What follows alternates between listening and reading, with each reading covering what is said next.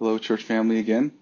Uh, I trust that you are doing well, and I do hope that you guys are still walking closely with the Lord and finding ways to fellowship with one another during these times. I know it's strange being away from the church, but for whatever reason, the Lord is sovereign and He is good in light of all these things. And I look forward to the day when we can meet again, can be able to fellowship with one another.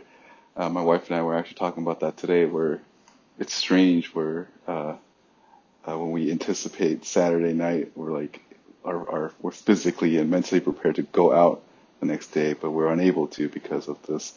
But when we listen to live stream, as thankful we are for technology, we realize it's not the same as being with the church body. So we miss you guys, and we look forward to the reunion that is bound to take place in the future. Before I start this devotional, I do want to say that I'm going to do something different. Again, this is pretty much whatever I want to do with this Devo. I can change things as I like. But one of the things that was announced last Friday was that I want to do a Q&A with you guys. You guys should be able to have a link, either in the email or just you could send the questions that you have to the admin guys at Join Heirs. And this is really for me to shepherd and care for you guys from a distance, and even knowing what's within your own heart.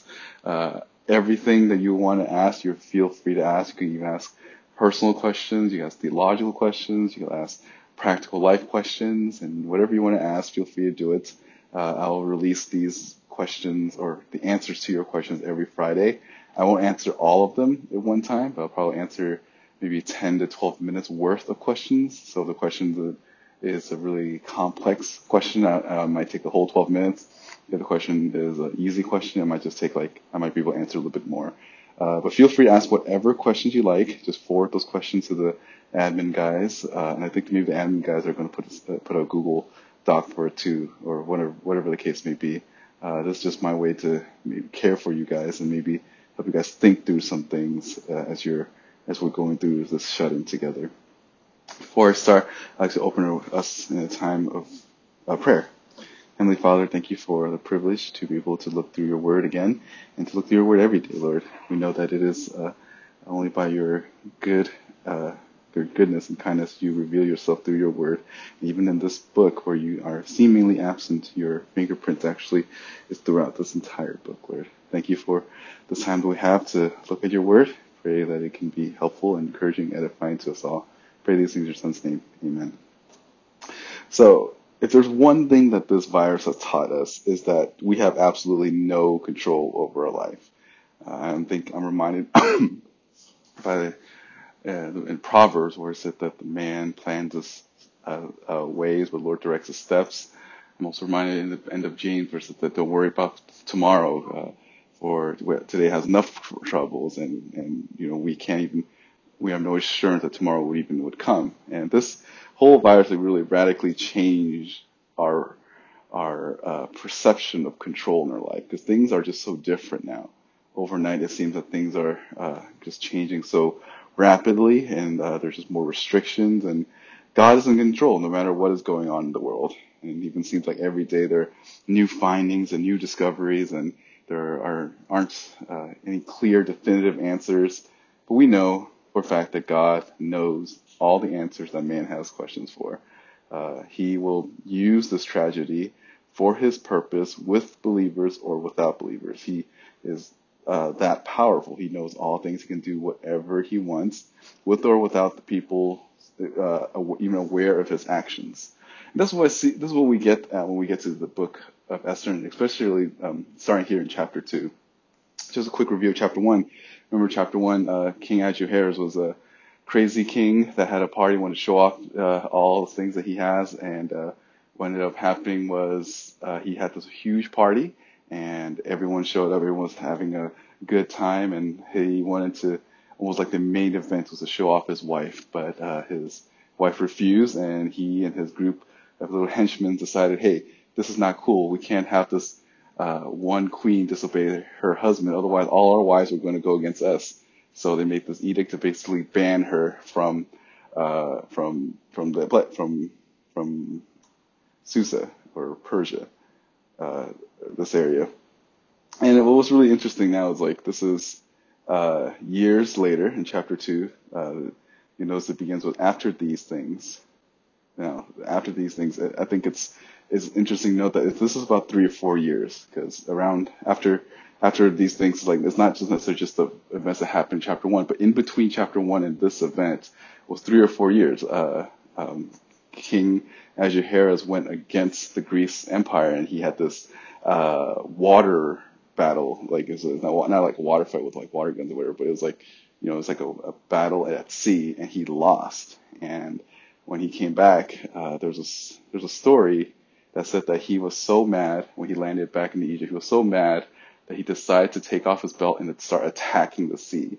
He started whipping the sea and cursing the sea and yelling at the sea to the point where he was so exhausted he passed out. And I had to Google this to see if this was actually true. It's like he was like, does this actually happen in history? And you can actually find it. It sounds like a Babylon Bee article. Like crazy man decides to fight the sea after losing a war. So this would be after these things. Like several years later, so after him getting angry and losing, and then fighting the sea and then passing out, he goes back home, and there was this anger. It's like after these things, when the anger of King Ahasuerus has subsided, he remembered Vashti and what she had done and what had been decreed against her. So at some point, he actually didn't remember that this happened. Look at verse 2. Then the king attended, who served him, said, let beautiful young virgins be sought for the king. So he actually forgot what happened. So after 3 or 4 years, and I'm trying to imagine what the dialogue would have been like. He comes back, he's like, I need to talk to my wife. And they're like, sir, remember 3 or 4 years ago we had that huge party? You made the rule about how we need to cast her out. Like, oh yeah, that's right. And that's kind of what's going on here. Now these young people are now giving him this advice, like, okay, now that we don't have Queen Vashti, we find someone else. So they decided to do this huge, basically a beauty pageant, to try to help the king find a new queen. Verse 3, let the king appoint overseers in all the provinces of his kingdom, that they may gather every beautiful young virgin to the citadel of Susa, to the harem, into the custody of Haggai, the king's eunuch, who is in charge of the women, and let their cosmetic be given them. Let the young lady who pleases the king be queen in place of Vashti, and matter pleased the king, and he did accordingly. Now, understand that in verse 2, we see it as these young, in the NASB uses the word attendees, and I think ESV uses the word young men. These are basically like 17, 18-year-olds that decided, hey, let's just do this beauty pageant for the king. And you have to understand, back then in the Persians' thinking, whenever they do these type of pageants, it's like they'll have a whole bunch of ladies come together, and usually when different cultures, they'll kind of isolate the ladies by themselves, so that when they meet the king, it's just kind of like, oh, this lady's fresh or whatever. But in the context of Persians, they actually have the advisors kind of check up on the ladies to see what's going on. And these young men, they are doing this, they're planning this, they want the king to do this mainly because for self-interest. They want to be able to have their own wives. Because after the king chooses one of them, which is interesting because King Ahasuerus was one of the weird guys. He actually believes, this is a polygamous society. He's the only guy that wants one wife. So that's what's weird about him. But even though he lived in a culture that was polygamous, he wanted one wife. So then when all the wives are not chosen, these young attendees or young men would be able to, have gotten to know some of these other beautiful ladies, and might potentially strike a relationship with them. Now, personally, if you know me, if you've ever asked me, hey, should I ask this person out? I would say, I don't care, do it. You should totally do it. Now, I'm generally pretty liberal about the way people ask people out and how the dating rituals. It's all weird. I don't care. It's cultural. It's preference. But this is one of those things that I hope that no one in our Bible study or in our church does. Does not go and do likewise. Don't set up some event with all the single people, like single ladies, and you're the only guy there to try and win all the ladies over. That's not cool. Okay. But that's what these people are doing. These young attendees gave this idea to the king, and then he actually thought, hey, it's a good idea, and then he went with it. Verse 5. Verse 5. Now there was at the citadel in Susa a Jew whose name was Mordecai, the son of Jair, the son of Shemel, the son of Kish, a Benjamite. Now, if you remember when we were going through the book of Judges, the Benjamites were the group that was rebellious and had the civil war, and they were almost wiped out. That's the same Benjamite in terms of the group, in terms of that lineage. Mordecai isn't like from that time of the judges, but rather Mordecai is just from that line of the Benjamites. Verse 6, who have been taken into exile from Jerusalem with the captives who had been exiled with Joachim, Jeconiah, king of Judah, who Nebuchadnezzar, the king of Babylon, had exiled. He was bringing up Hadassah, that is Esther, his uncle's daughter, for she had no father or mother. Now the young lady was beautiful of form and face, and when her father and her mother died, Mordecai took her as his own daughter. So this is essentially like almost like a cousin or nephew that Mordecai took under to take care of. Esther lost her parents, so the only relative that was there was Mordecai, and he took him as family. So it came about when the command and decree of the king were heard, and many young ladies were gathered to the citadel of Susa into the custody of Haggai, that Esther was taken to the king's palace into the custody of Haggai, who was in charge of the women. Now, in verse 8 is interesting that Esther was taken. It means that Esther was put into this position. This was not something that she had a choice. It was basically Mordecai making her go through with this. Now, you can see the moral, ethical problem here, but remember, these are all people that was doing what's right in their own eyes for their own self-interest. We will see more of that later on. Now, the young lady pleased him and found favor with him, so he quickly provided her with her cosmetics and food and gave her 7 choice maids from the king's palace and transferred her and her maid to the best place in the harem. Esther did not make known her people or her kindred, for Mordecai had instructed her that she should not make them known. So Mordecai and Esther basically are like covering their Jewish background. And there's different debates on why that is. Some people think that maybe it's because the Jews were in exile and then Jews were looked down upon, so maybe this would help them maybe win like favor with the king. And either way, however you view these things, he didn't want people to know that she's a Jew. Verse 11, every day Mordecai walked back and forth in front of the court of the harem to learn how Esther was and how she was fared. So this is mainly Mordecai just worried about her and just going back and forth, every day looking and making sure she's okay. Verse 12, now when the turn of each young lady came to go into King Ahasuerus, after the end of her 12 months under the regulation of the women, for the days of beautification were complete as follows: 6 months with oil of myrrh and 6 months with spices, the cosmetics for women. So basically that 1 year to make themselves look good for the king. That is insane. The young lady would go in to the king in this way, any that she had desire was given her to take with her from the harem to the king's palace. So basically she use whatever arsenal she has to try to win this king.